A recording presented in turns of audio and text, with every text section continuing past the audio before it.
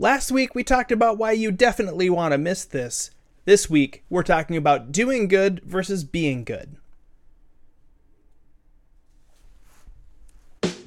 After decades of nonprofit leadership impacting thousands, we hit a wall. We started asking ourselves, how can we go beyond our personal success and leave a legacy that lasts far beyond our lifetimes? A job change and multiple conversations with stressed out nonprofit leaders later, our desire to help nonprofits grow in a healthy and sustainable way was bigger than ever. If you're a leader at the top or in the middle of a volunteer and donor-based organization, this podcast is for you. We believe that a better world needs healthier nonprofits, and it's our passion to help you fulfill your organization's mission while helping you live a fulfilled life. I'm Ted. And I'm Lisa. Welcome to the Legacy Builders Movement. Do the ends really justify the means? In a lot of nonprofits, that's kind of the question that's being thrown around. We're accomplishing this, and we have to do this thing that maybe is a little not as savory, but it's worth it because we're trying to accomplish this other thing that's really, really important. And it can get really messy when those important things are matters of life and death. It can get really messy when those things are matters of faith. When you're thinking about really large-scale impact and very important impact, and then you say the ends justify the means, that gives that, if that's your philosophy, it can give you a lot of freedom to do a lot of terrible things in the name of something better, or something better or greater. Yeah. And I've actually heard this from a lot of people who are atheists, for example, saying like a lot of bad things have happened in the name of religion. Mm-hmm. And that's that idea from religious leaders or nonprofit leaders or just organizational leaders that the ends justify the means. And I think this is such a strange dichotomy that has shown up in nonprofit work over years and years and years. And it's this whole idea of you can either do good or you can be good, but you can't do both unless you're going to have very minimal impact and not be highly effective. And so we were listening to the podcast, The Rise and Fall of Mars Hill, over last, a couple of years ago, it came out. And it's like the story of a church. And I just remember there was a quote in there from the pastor that was talking about how the bodies that were thrown off the bus were just piling up behind their church. Like, it was just this idea of all these people who are just getting burnt out, worn out, and getting hurt in the process. And he didn't care because as long as the church was moving forward, he was good with it. And he's like, that's just part of the cost of doing business. And it's this unfortunate mindset that I don't think nonprofit leaders even realize that they're holding. And even the phrase, when I've heard people say, well, the ends justifies the means, a lot of times it doesn't start that way. By the time a nonprofit leader is saying the ends justifies the means, it's because that they have crossed a line that they are now trying to look back and justify some of the decisions that they made. I don't know of any nonprofit leader who has ever gotten started who starts their nonprofit with that statement. Yeah, no, they don't. They're not thinking about all of the things that have kind of gone wrong and figure out how to justify them yet. Mm-hmm. I think that's a big part of it. Is they're not already trying to justify the people that have been hurt along the way, and that rather than looking back, a nonprofit that's been around for a while that may be starting to adopt this mindset looks back and sees pain about people that used to work there and got upset, and relationships that were kind of severed and all this stuff. And rather than deal with the pain, they kind of build up a wall that says, well, you know what, it's worth it. And they just put a brick on the wall. Yeah. And, that thing hurt me, but it's worth it. The ends justified the means, personally. Yeah. And the more stuff that gets built on that wall, all of a sudden my wall is a lot bigger than your wall. And so I'm going to start telling you that the ends justify the means. That pain that you're experiencing right now, it's worth it because hungry kids got fed or whatever, right? Yep. Soon that wall becomes really, really big. And now all of a sudden we can treat people poorly because it's worth it. Because look at the big wall that we have. We have seen nonprofit leaders who start to think this way, and it always starts really, really small. Yeah. You'll start with this small decision. There was one leader who was talking to me and they were like, we need more money for one of our programs and we have enough donations in a different area. So if we just move over $1,000 for the short term, eventually we can pay this other one back and we don't have to tell the donors that we're using their money for something other than what they donated to. Mm-hmm. And I was like, no, like designated funds and nonprofit, like they're designated. Like we have to be very careful with those. But it wasn't that she had this idea of the ends justify the means in a grand scale of look at all these people that are being impacted. It was a smaller nonprofit, and it was the first time that she came face to face with an issue and had to decide, does the ends justify the means if I lie to one main donor so that the nonprofit can stay solvent, so that it can stay working, so that it can stay doing the work? And she's like, because if the nonprofit doesn't exist, then that funding, it doesn't matter that it didn't go to the thing because the nonprofit doesn't exist. And I was like, why don't you just call the donor? Yep. She's like, well, I'm like, no, call the donor and say, I understand you donated to this thing. We had more donations to that area than we anticipated. And so our nonprofit right now has money, but it's a little bit unbalanced. And so we actually can't carry out that work because of this issue. Would you be okay with us using a part of your donation to this so that ultimately we can move everything forward? Mm-hmm. I don't think most donors would have had a problem with that. But the question that she was asking wasn't, can I have that conversation? The question she was asking is, how much can I move before I have to have the conversation? Yeah. And that's one of those do good or be good questions that people start asking themselves. And those things, they start so small. They start with one little fudge. They start with one little move. They start with one little, I just put a little bit more pressure on this person than I should have, and I was a little bit harsh with them. But at the end of the day, they got their stuff done, and the event went well. So does it really matter? I'm not going to go apologize. I'm just going to say it was worth it, and they'll forgive me. A lot of times it becomes this thing where I don't want to have the necessary conversations to maintain healthy relationships. I don't want to acknowledge what I messed up, and I don't want to acknowledge how that mess up actually hurt me. Like, this is a mix of accountability and counseling that's needed, I think, from nonprofit leaders. No, the whole do good versus be good conversation, I think it really, it points to a pattern that we see a lot in leadership, especially in nonprofit leadership, where they're not thinking long-term and the long-term effects of things that erode trust. And they also feel like in a certain circle of people, if I erode a little bit of trust with this outer circle of people, it's not going to affect the trust that I have within this inner circle of people. Yeah. And that's just flat out wrong, because when somebody in your inner circle sees you doing something untrustworthy for somebody in an outer circle, you're eroding trust with the people at your core. And it's like you're rotting from the inside. Mm-hmm. And so we have to be thinking as leaders, how are we building or eroding trust right now that is going to affect the long run, like 10 years from now? Yeah, all the time. Every single thing that we do makes a difference. Every single thing, every conversation we have, the way that we treat every single person, and our ability, listen, we're not going to be perfect. There's going to be a moment where in the short term, the ends justifies the means. We snap a little bit too much. We say something a little bit too harshly. We ask too much. When we said we wouldn't ask them to volunteer another time this month, we overstep.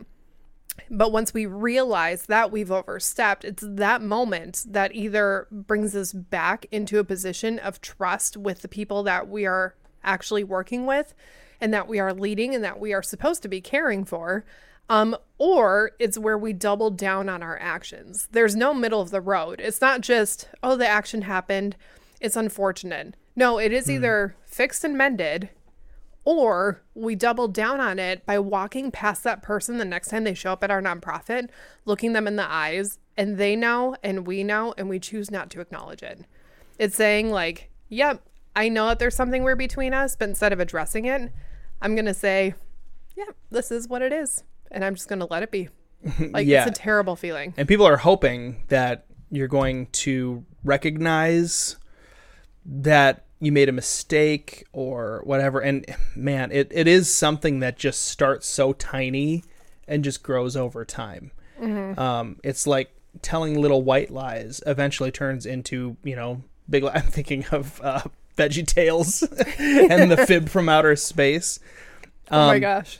Yeah. But that's how so many problems start, is when someone says like, it's just a little thing. But I want to kind of go back to how it starts with us trying to deal with the pain as leaders, because there inevitably is some, even if somebody leaves an organization, they're one of your star volunteers and they leave an organization for a perfectly legitimate reason, they moved away or something, it still hurts. Yeah. So even when it's not like, I'm mad at you, so I'm leaving and I'm going to, trash talk your organization or whatever, even if it's not something like that, it still hurts a little bit. So then how we deal with that as leaders is going to either snowball and become something that is going to be unhealthy for the organization, because as leaders, the way that we deal with things personally trickles down into the organization. Yeah. So we have to figure out how to deal with the pain that comes from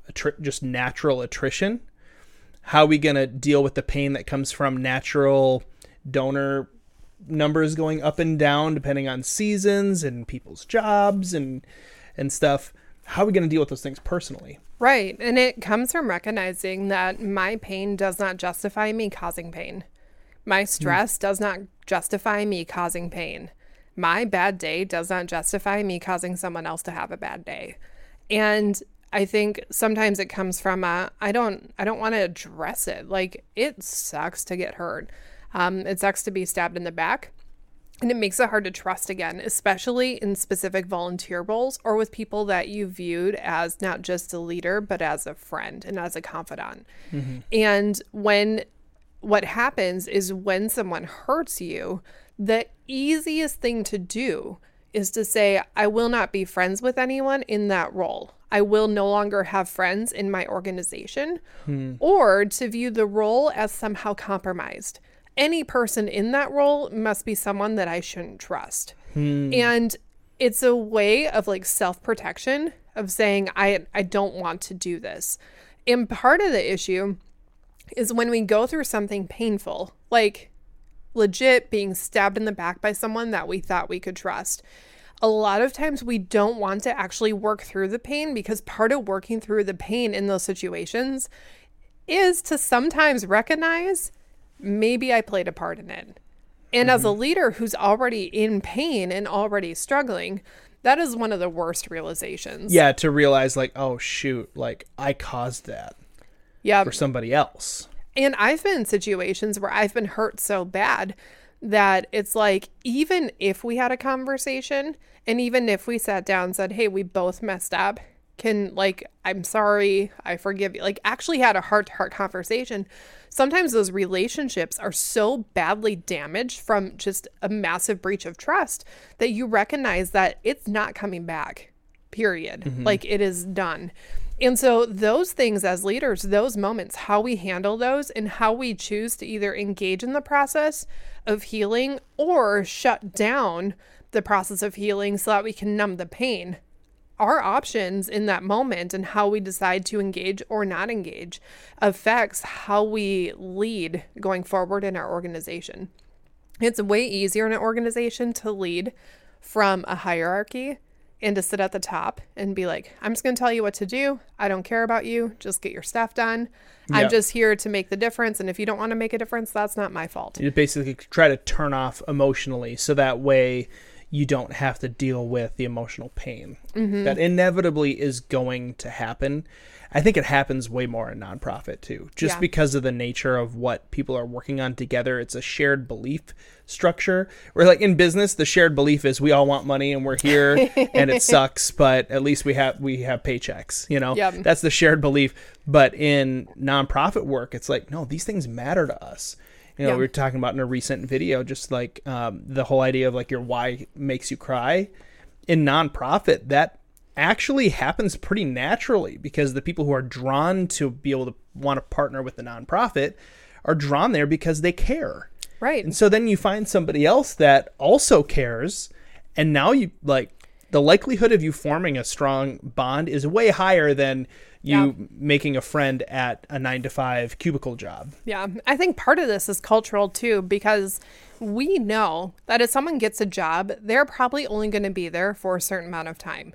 Yes, some companies have lifers, but at the end of the day, people are changing careers every few years.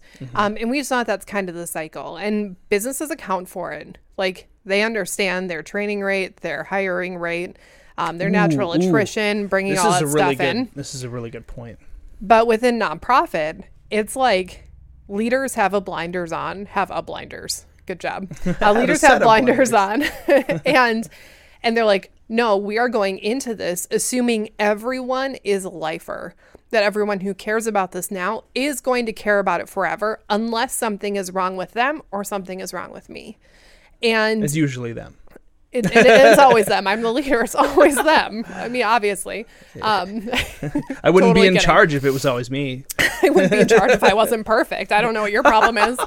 But this is an issue that happens where there's this assumption that because someone joins, they have joined. You are part of the family. And it's part of the reason that we like the idea of, like, I understand why nonprofits and businesses, they use the word family, but I'm always like, but when someone leaves the family, it is devastating to the family. Yeah, we should be careful with how we throw that word around. And throwing that word around creates such pressure within an organization to stay and creates such turmoil when people leave, where we need to know that, honestly, the attrition rate for nonprofit might not be as high as a lot of businesses, because when you might not. I mean, I don't know, but I wouldn't be surprised if it was higher. Like, I don't know. I think it depends on the leadership. Yeah, that's true. But I do think that if you have a healthy nonprofit and someone who is committed to that organization, they're going to stay through a lot more. Yeah, they might say, like, you know what, I'm not going to move because I need to stay close to this thing that I care about. Because it's harder to find a nonprofit that you can be that type of involved in a different community. Yeah, that's true. But when, I don't remember where I was going. Oh, yeah. So we assume that this is the case, that people are going to be there for the long term without realizing, like, no, we need to plan for, like, the natural turnover that comes from people looking for other jobs, because let's be honest, nonprofit work, if someone is on staff, it's a job. Yes, they might care about the mission. Hopefully they do. They care about the vision. They want to see people helped. But we still need to recognize it is part of a job history. It is part of a career futuringness. I don't have words for that, but please make me sound smarter. It's part of their resume. Thank you. It's going on their resume at some point. They're probably not going to stay there forever. And I really like what you said about businesses know the cost of bringing on a new employee and losing a current employee. They know the financial cost. And in businesses, what is the number one driving metric? It's profit, right? In nonprofit, it's obviously not profit. In nonprofit, there are a bunch of driving metrics. That's our flywheel, all those things. We have to be prepared in all of those areas. Yeah. Just like a business is prepared on the balance sheet for a new employee or an employee leaving and having to do turnover. Nonprofits need to be prepared on all of those spokes of the flywheel. Right. And thinking ahead, like, how do we deal with the right people problem when someone eventually leaves? Because they will. It's an eventuality. It's not a if, it's just a when.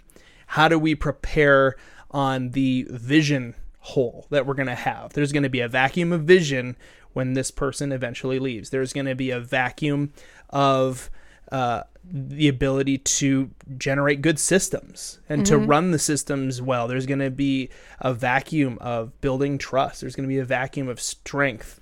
There's going to be a vacuum of ability to execute on stuff. And emotionally as well. Like, businesses, they're not tracking, like, oh, how many friends are going to be sad when this person quits the job. That's not on their balance sheet, but it should be something that we care about and think about as leaders. Like, what is going to be the emotional impact when someone eventually leaves? Yeah. And am I ready to deal with that emotional impact as that person leaves? Yeah, and handle it in a way that works. Yeah, handle it in a way that's healthy. And part of this is having the right people around you who are outside of your organization who understand it. So other nonprofit leaders. It's also great to have leaders who are in like the for-profit sector because they deal with similar problems. They just have a different mindset. And sometimes it can just be refreshing to hear how someone else would handle it. And it can give you some really great ideas.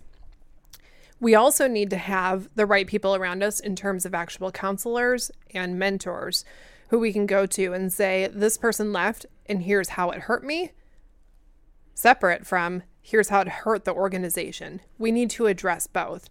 A lot of times we're so busy trying to stop the bleeding from the organization that we don't actually address here's how it hurt my heart personally.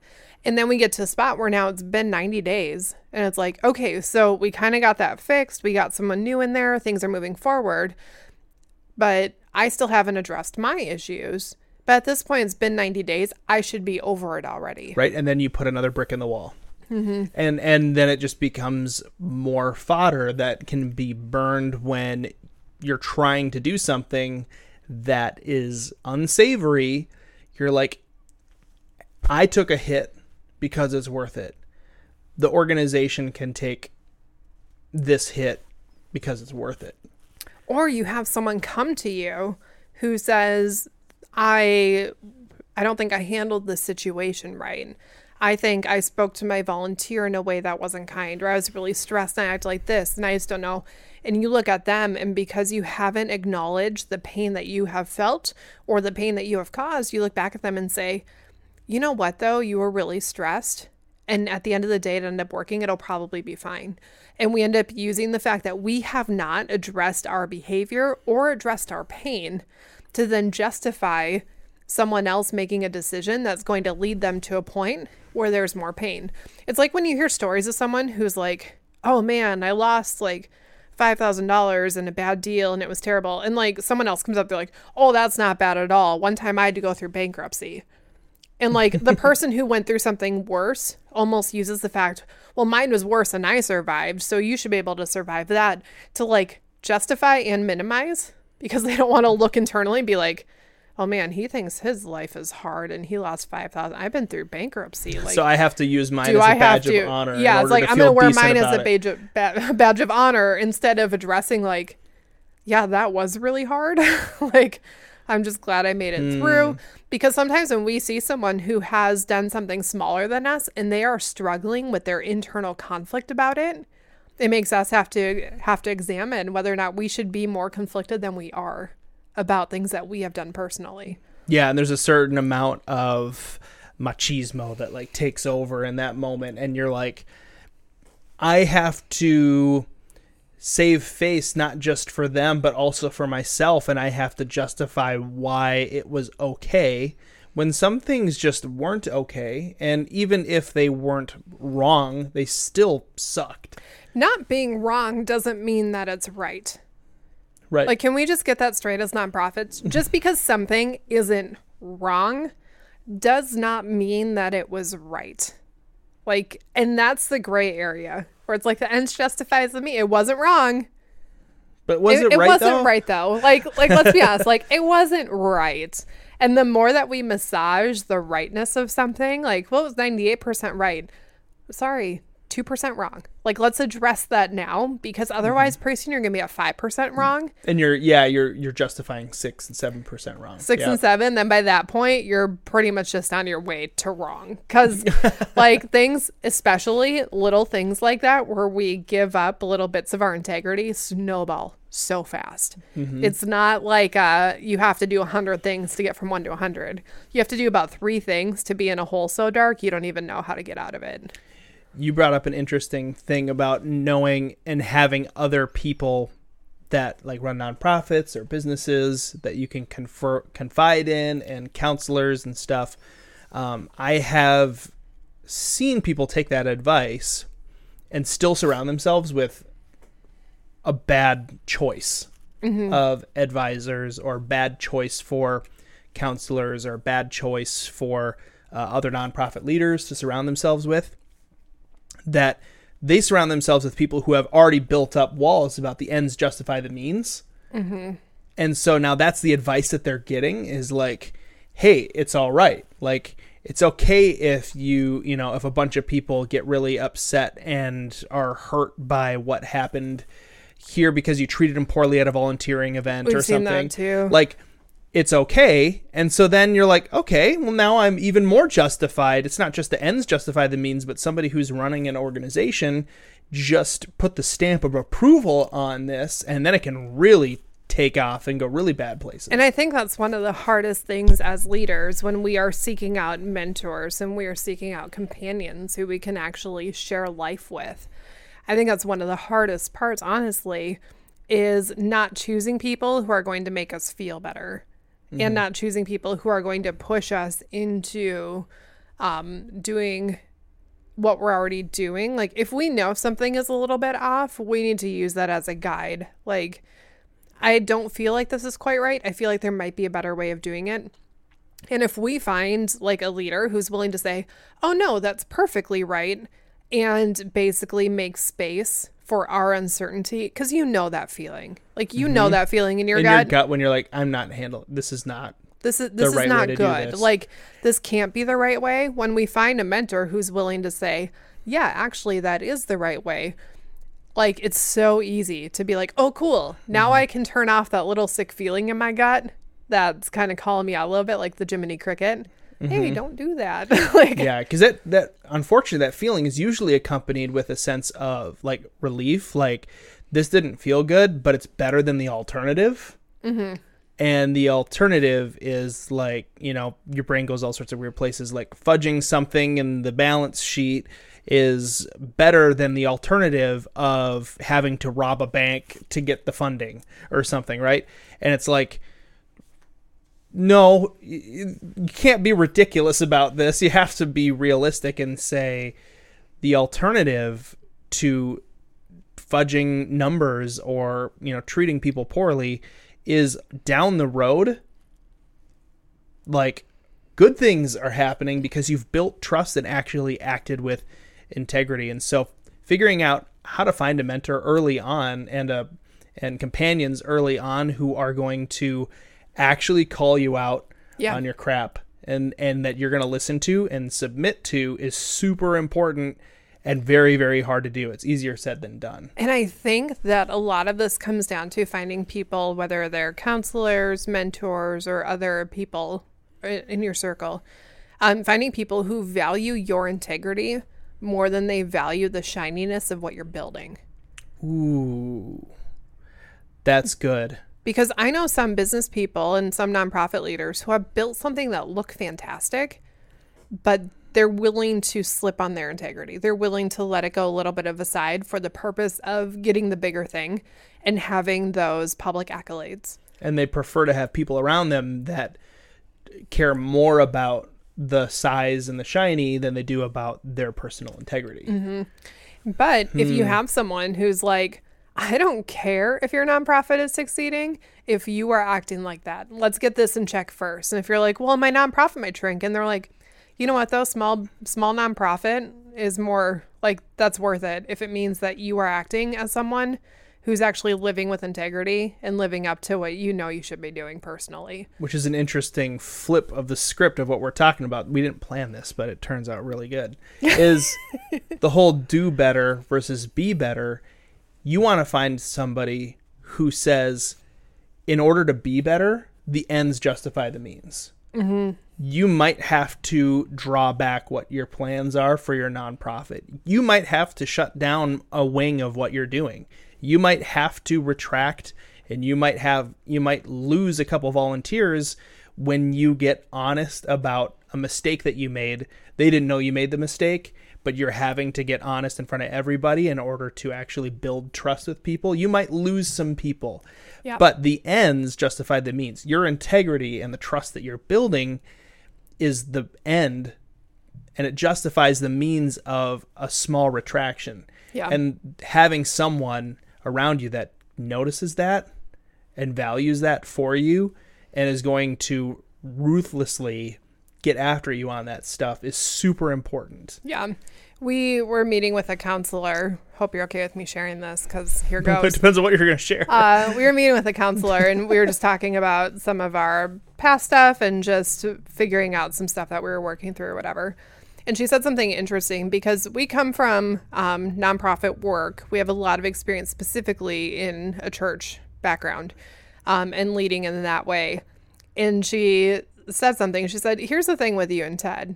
You could put on any event and have it run well. She's like, that is second nature because of your background. She said, so the question isn't whether or not you can run a good event. The question is whether or not you two can run a good event and know that you honestly ran it. She's like, because we are all good enough to fake whatever needs to be faked in order to look successful. Mm-hmm. And it was an interesting conversation, because we weren't talking about like doing an event necessarily. But we were just kind of asking questions like, well, here's what the past was. Here's what the future might hold. Here's whatever. And she's like, no, before we even look at the future, we need to look at the right now, because you're still dealing with some stuff and you're still processing through some different things, and you're still figuring out some things about yourself and communication and, you know, all the things that we all deal with. She's like, but until this is figured out, you won't be able to step into the future honestly. You're going to step into the future. She's like, and you guys can pull it off. Like, that's the problem with you. The problem is that you can succeed without actually having made sure that you're in a good spot to be able to succeed. And I think a lot of big leaders are skilled enough to pull off the big thing without being in a spot personally where they should be pulling off the big thing. Just because you can do it doesn't mean it's the right thing to be doing, or doesn't mean it's the right timing. Yeah. And I think when leaders get started, it starts out with this like, okay, I don't know what I'm doing. I'm going to figure it out. And then it starts to work, and then it grows, and then it grows, and then it grows. And then pretty soon there's an aspect of the organization that has outgrown the character of the leader. And until that leader is willing to sit down and be like, wait, pause. I haven't personally grown. The organization is growing beyond me, and I need to make sure that I'm doing right by the organization, by making sure I'm doing good for myself. Mm-hmm. Like, until that is in play, like, that's where it gets really dangerous, because they feel like, I just need to fake it till I make it, and eventually I'll become the leader the organization needs. Mm-hmm. When in reality, in chasing the growth of the organization, they're sacrificing themselves as a leader and as a person. Right. That's why that personal growth piece is so important, because you want to make sure that you're not creating an inflation gap between the growth of the organization and where you are. The answer is never to try to grow beyond capacity as an organization. The answer is always to increase your capacity and then let it fill in. Increase capacity and let it fill in. And it's not just about physical capacity. It's about emotional capacity as a leader. It's about your abilities as a leader, and ability to cast vision, ability to build trust and be honest and have integrity, and the ability to build systems that are sustainable and work well to grow the organization. It's the ability to have the integrity that when a donor comes to you and says, here's a check for this amount of money, or here's a wad of cash, but I want you to do X, Y, and Z. It's the integrity to say, like, either I'm not accepting your donation, or if you're like other people I know who take it and say, thank you so much for the donation. We don't run it like that here. Like, but it's the process of like, yes, you can donate. Because sometimes we have donors who will like donate online, and then in person they're like, didn't you appreciate my donation? Here's what I want you to do for me now. Yeah. And it's that willing to say, like, I appreciate your donation, but we don't do that here. Like, it's that willingness to say, like, I recognize that my decision right now is going to impact future donations, but we don't do that here. Yep. And if you don't want to donate because we're not going to give you extra favor for donating, that's okay. We don't want to have donations that have lots of strings attached, you know, and just laying that out front is very, very hard to do when you're strapped for cash and it's like right there, but that's the integrity that is so important. But long term, if you don't lay that out up front, you end up beholden to people, to whoever has the highest amount of money in their bank account. Like, and that's a really dangerous place to be as a nonprofit leader, because it's just hard to get out of. We've seen, like, we've been watching Ozark together. It's a good show. And as they're like going through all the process, it's like, this isn't just like an easy thing. Like, it's not like if you do one little deal, you can just be involved with like all these people who are doing all this illegal activity and then just step out. Like, once you're in, and you don't even know the people that you're in with, and you don't know where this is going to go. Those little moments as nonprofit leaders, I like that I'm comparing nonprofit to the drug cartel. Hey, they run they run a nonprofit in the show. It's true. They do run a foundation. To launder money. It's terrible. But as we, as leaders, decide that we are going to just get involved with the donor who we know isn't really that right person, but at the end of the day, we really need the money, and how bad could it get? Like, the minute we start going down that path, we don't know what else is going to be involved there. And we don't want to know. Like, you don't want to know. You don't want to have to get so far down that path that you're having to cut it off, because by that point, you're risking a situation where your organization might already be compromised. And they probably know. And it's just, it gets so messy. Just don't do it. But yeah, doing good versus being good. I think where we were kind of landing just a little bit ago with the idea of flipping the script and thinking about the ends justifies the means isn't necessarily a bad approach to take, as long as being good is the end and looking at a potential retraction of the organization as the means. If it means at the end of the day you are building real trust with integrity, the ends justifies the means. Yeah. And so we want to know from you viewers here on YouTube and listeners on the podcast, what are the things that you're wanting to focus on being better, not just doing better as an organization? Sometimes it helps to just get some of those things off of your chest and share them with somebody else. We love receiving emails from listeners and from viewers. You can always send us an email at office@legacybuildersintl.com. Thanks for listening to the Legacy Builders Movement. If you appreciate this podcast and find that it's valuable, the best way that you could help us is to subscribe and leave us a rating and review. To learn more about Legacy Builders, go to legacybuildersinternational.com. That's legacybuildersintl.com.